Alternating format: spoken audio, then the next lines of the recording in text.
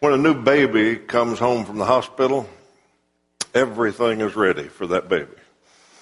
The nursery's been painted, the diapers have been stacked up, the formula is ready, the little outfits are in the drawer. There's even a little monitor on the dresser where that baby can call his servants anytime he wants. And his servants, his mom and dad, will come at the smallest whisper. And they meet that baby's every need. And that lasts for a while. And then at some point, that child will be expected to start to do a few things for himself or herself. Maybe just put some toys back in the basket. Maybe learn to use a spoon by himself. A few things like that for himself, and that will last for a while. And then after a while, that child will be expected to start to do something for other people in the family. If he happens to have a little brother or sister join him, that will expedite the process. He'll have to start to help more. And as that child matures, he'll be asked to maybe take his plates to the sink, maybe wash the dishes some, maybe cook a meal, maybe mow the yard. Things will continue to change. Now, if those lessons are learned, if it goes as planned, then at some point that child who started off completely being served will be ready and prepared to serve his own spouse, serve his own baby someday, and someday, many years later, be ready to serve mom and dad when they really need to be served. That's the circle of life. That's what's normal. That's the way things work. And if those lessons aren't learned, if that progression's not followed, then we got dysfunction. Then families are dysfunctional. We understand that for physical families. What I want to talk about this morning is this family, because it works the same way in this family. It works the same way in the kingdom. People need to go from served to serving. It works the way in a local congregation like Northside. It works that way in every ministry that we have here. It works that way in the youth group. It works that way in every class that we have. It works that way in life. So, since today is Ministry Fair Day and we're talking all about service and ways to serve at Northside, that's my task this morning. I want to persuade some of you to serve. Now, bear in mind, I'm not talking to everybody. And I know a speaker is supposed to address the whole audience, but that's impossible. Because I'm going to try to persuade some people to serve, but there's some here that are unable to serve. And I'm not here to make you feel guilty. There are times in life when you just can't. There are also some here who are too busy already. Unbalanced. Too much service. I had a senior saint tell me one time, and I knew his history. He had served the church in every way possible. He had just volunteered for everything, and was always at the building doing something and always serving. And he told me if he had it to do over again, he'd do things differently. He said, I'd serve less at church, spend more time with my kids. So some folks are out of balance. And I don't want to try to talk you into serving more. There's some here who have it just right. You know, Goldilocks is here somewhere. They've got the perfect balance of family and work and service, and everything's just right. I'm not trying to convince you to serve. But if you're not serving, if you're able to serve and you're not, And maybe you don't know why you ought to serve. Maybe you don't know how. Don't know what to do. So that's what I want to talk about. First, let me give you 4 reasons that service is a good thing. First of all, you got to turn this thing on, don't you? There you go. Works. Servants are more like Jesus. Maybe you've taken that first step to begin serving Jesus. Well, if you sign up to walk with Jesus, you're supposed to walk like Jesus. And so we look at Jesus and see what he did. You remember what the last thing he did? The last time he met with his apostles, right before he was crucified. The last thing he did with them was he got down on his knees and took a towel and a basin of water and he washed their feet. And when he was done, he said, now, that's how you do it. That's a loose translation. But he said, that's what you should do. I serve, you serve others. The scripture we read this morning said that. The passage is in Matthew 20. And James and John, 2 of the apostles, came to Jesus and said, we want to be on your right and left hand. We want to be big shots in the kingdom. And Jesus said, you don't understand. It's not how it works in the kingdom. It's not how it works in the family. In the family, I didn't come to serve, to be served, but to serve. It's not what the Son of Man came for. If you want to be great, you be a servant. So our example of Jesus and those that followed him, Paul, an apostle, perhaps the greatest apostle, perhaps the greatest Christian that ever lived, I think.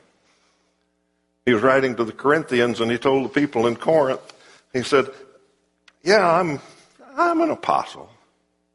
I got that title. I got a right to that. But here's how I want you to think of me. I don't want you to think of me as the Apostle Paul. I want you to think of me and my fellow workers as servants. Just servants. And we don't have time to go into it, but we've talked about it before. The word he used there for servants wasn't just servants.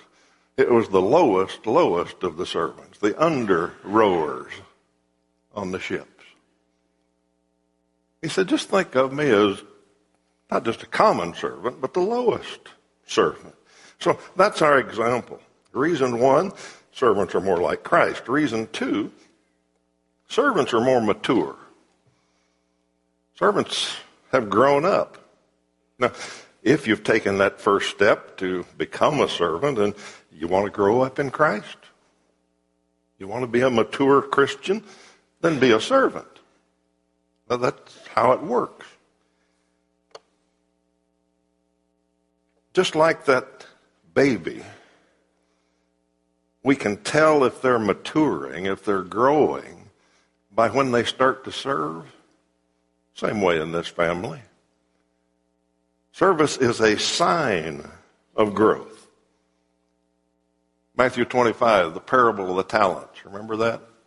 Jesus told a story. He said, a master gave his servants, one of them he gave 5 talents, one of them he gave 2, one of them he gave 1. When he came back, 2 of them had used their talents. They'd made some more. Remember what the master said? Well done, servant. Well done, good and faithful servant.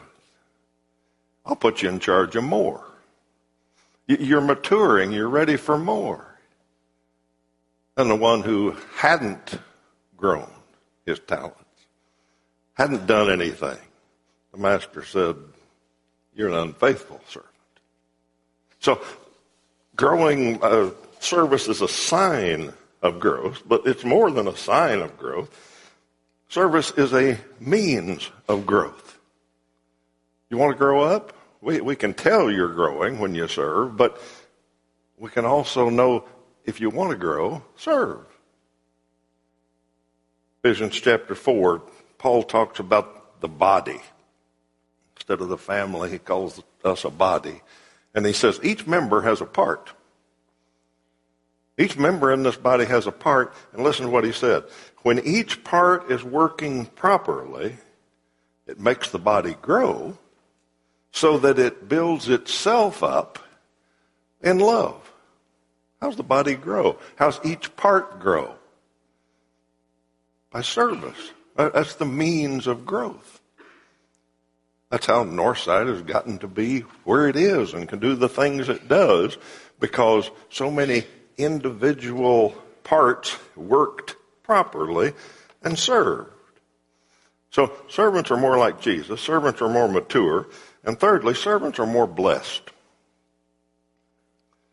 Serving is a blessing to the one that serves. Now let me explain why. God designed us a certain way. God designed us that if we do what he says, if we follow his example. Now sometimes we call this, a book of rules and regulations and do this and don't do this. That's not what it's about.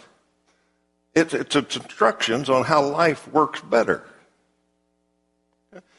So he designed us that if we follow his instructions, everything's better. What Jesus said, he said, I came that you might have an abundant life.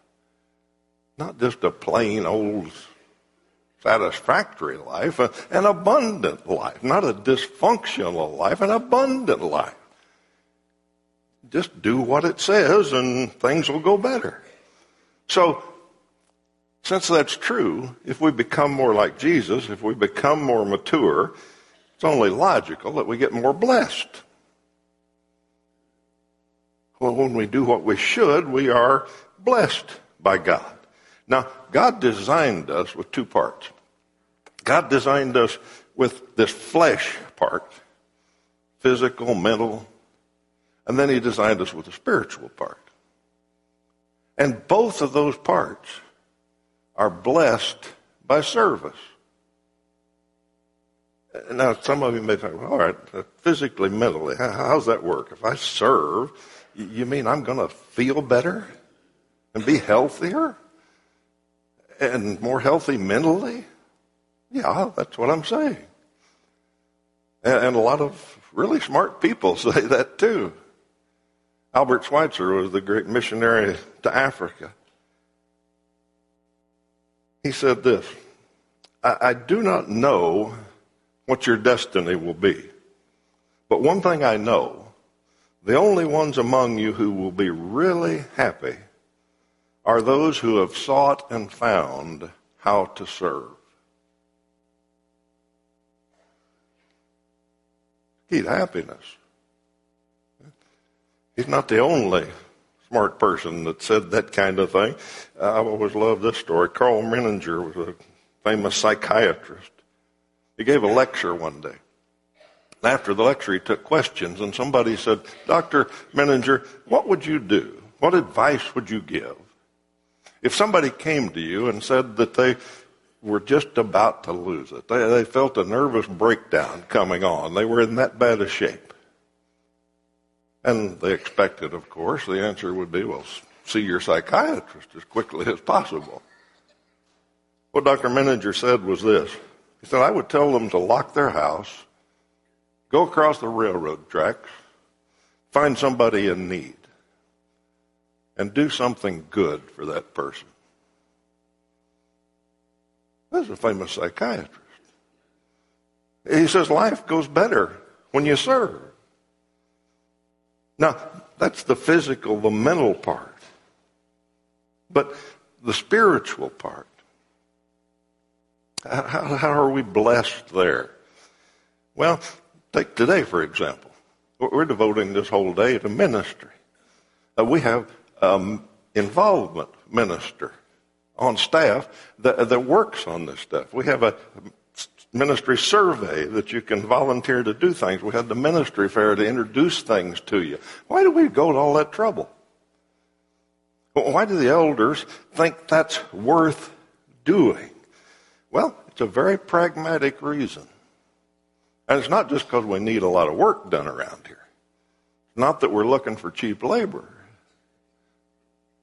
The pragmatic reason is that we've watched over the years, and there's something that happens all the time. People that come to Christ, come to Northside, take that first step, say they want to be a follower of Christ.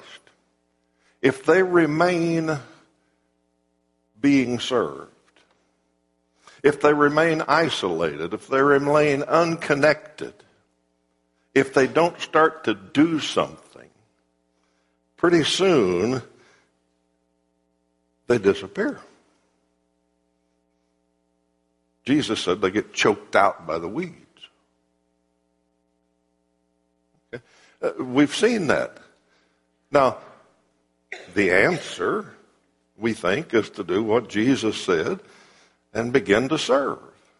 And we do all sorts of things to help people figure out where they can serve, what they can do. It doesn't have to be big, just something.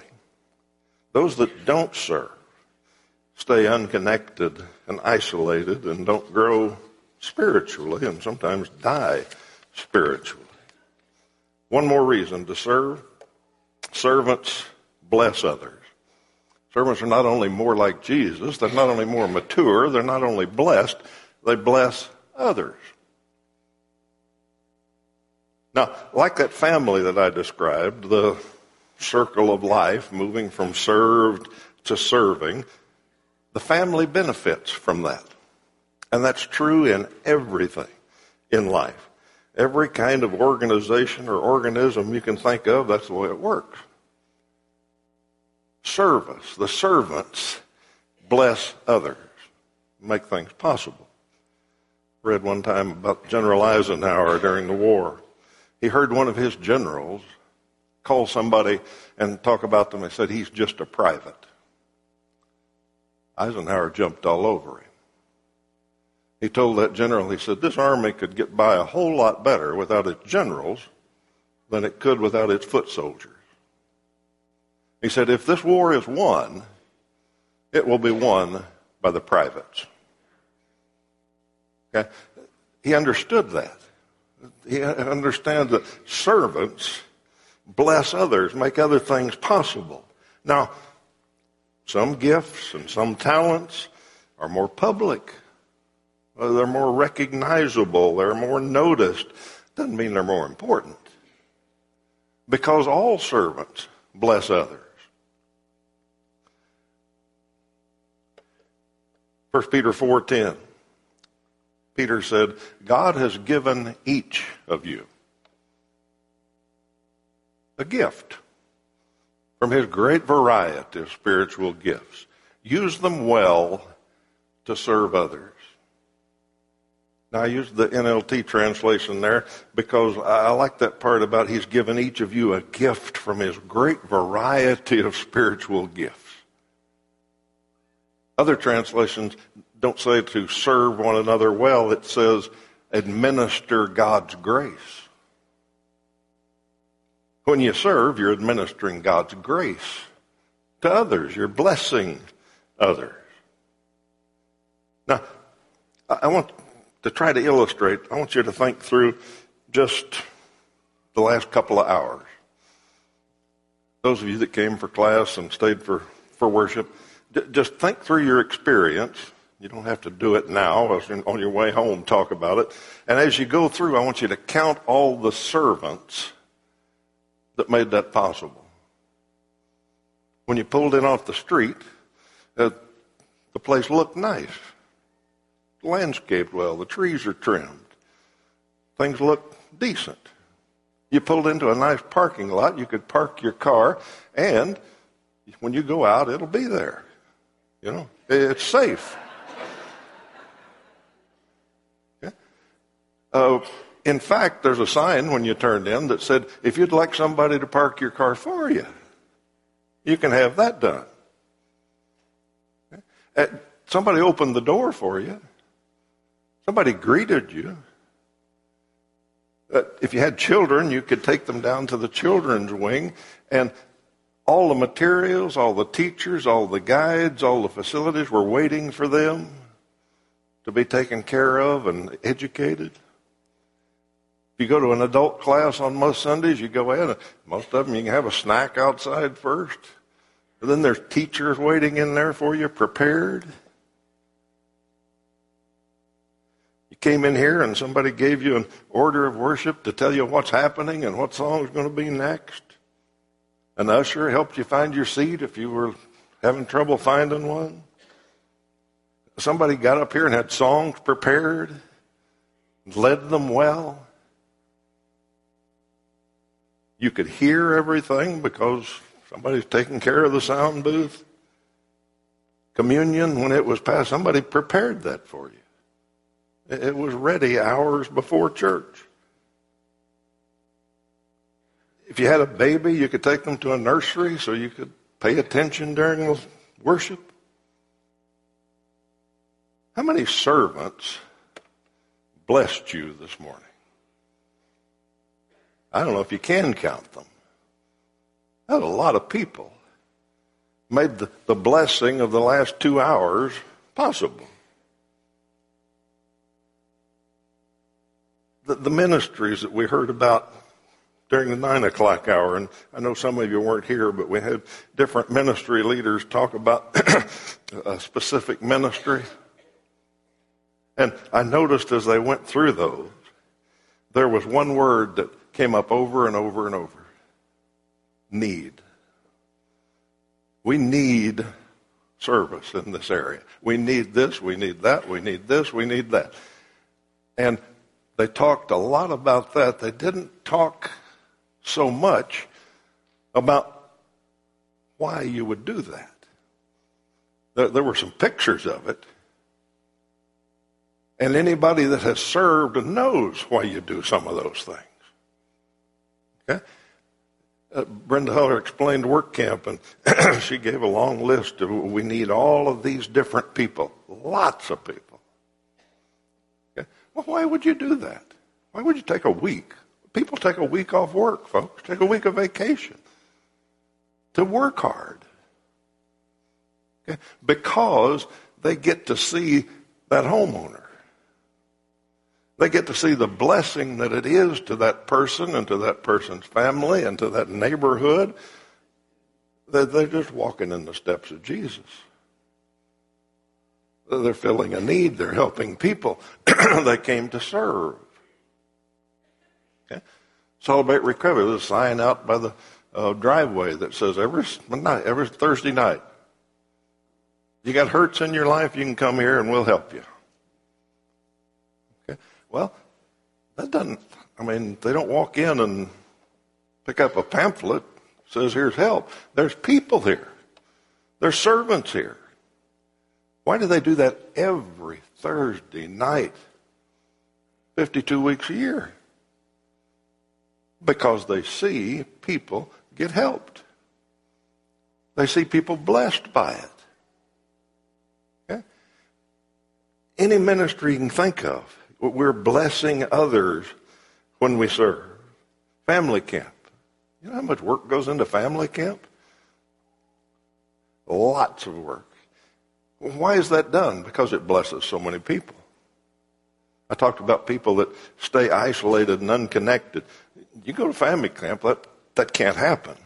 That's an antidote to staying unconnected and staying isolated. You go to family camp and you become a part of Northside. So there's the blessing for people is why people serve. In just a few months, we're going to have Women Walking with God conference. And there's going to be hundreds of women come from all over the country to be here for Friday and Saturday in April. I've talked to a lot of them. They tell me that's the highlight of their year. That's the best thing they do all year spiritually. They love it. They can't wait for it. They are so blessed by coming. Well, that's a wonderful thing, but I can stand up here, and if I wanted to take the time, I could probably point out close to 100 women that make that possible. We just don't open the doors of Hartman Arena and let women come in to be blessed. There's a whole lot of servants, a whole lot of under rowers making that happen. to bless others is what a servant does. If nobody's being served, then nobody's blessed. All right, I've given you 4 reasons. Servants are more like Jesus. Servants are more mature. Servants are more blessed. Servants bless others. And maybe, after all of that, maybe there's one person here that I've persuaded to try serving. You're not serving, and you think, okay, I ought to try that. Well, your next question is, I don't know what. I don't know what to do. I don't know how to go about serving. I mean, this is a big place. How do I figure out what I'm good at, and how do I figure out how to serve, and what do I do next? Well, first, I've got some good news for you. You don't have to know what you're good at. That's not necessary. I mean, it's handy if you know what you're really good at, but you don't have to know that. I read one time the editor of a major Christian publication said this: I never knew what my gift was. Never knew what my gift was. I just served where I saw a need. If you see a need, volunteer. You might not be good at it. That's okay. I've tried a few things in my life that I wasn't good at. Somebody talked me into it and said, would you try this? Would you help here? Would you do this? And yeah, I did, but man, I'm not good at this. And you know what? I lived through it. I learned a few things, and hopefully a few people were blessed by my efforts, but that wasn't my thing. And that's okay. So you don't have to know what you're good at, but we do have some helps for you if you don't know what you want to do or you don't know how to go about it. Most of you got this sometime this morning. If you didn't, there's more back there. It's an involvement survey. It's a list of things to serve at Northside. I don't know if you can find one, but there's 195 chances you can. 195 different things. Things that need done around here. Not just because they need done, but because that's the way we bless others. That's the way we grow up. That's the way we become more like Jesus. That's the way the church grows. All those reasons I already gave you. 195 ways to take that step of service. The other thing that we've got this morning for you is across the hall, there are a lot of ministries have set up tables, and we'll be happy to tell you what they do. They'll show you what their work is. They'll show you who they bless. You can walk around, look at their stuff. You can talk to them, ask them, well, what's this involve, and how much time does this take, and when would I need to volunteer? They'll tell you. Okay. So, half hour from now, you can know something you can do, and you can know about how to go about doing it if you're interested in becoming a servant. I'm going to sing a song called I've Decided to Follow Jesus. And I picked that song because it's traditional invitation time where we say if anybody's here that wants to put Christ on in baptism to come during this. And a lot of people make that decision at this time. I have decided to follow Jesus. I've decided to take that first step. But it also means I've decided to follow Jesus in that daily step that Toby talked about last week. And it also means I've decided to follow Jesus in this service thing. I want to be more like Jesus. I want to serve some way. So however this song applies to you, if it's a public need, we invite you to come to the front. Let's stand and sing, I have decided to follow Jesus.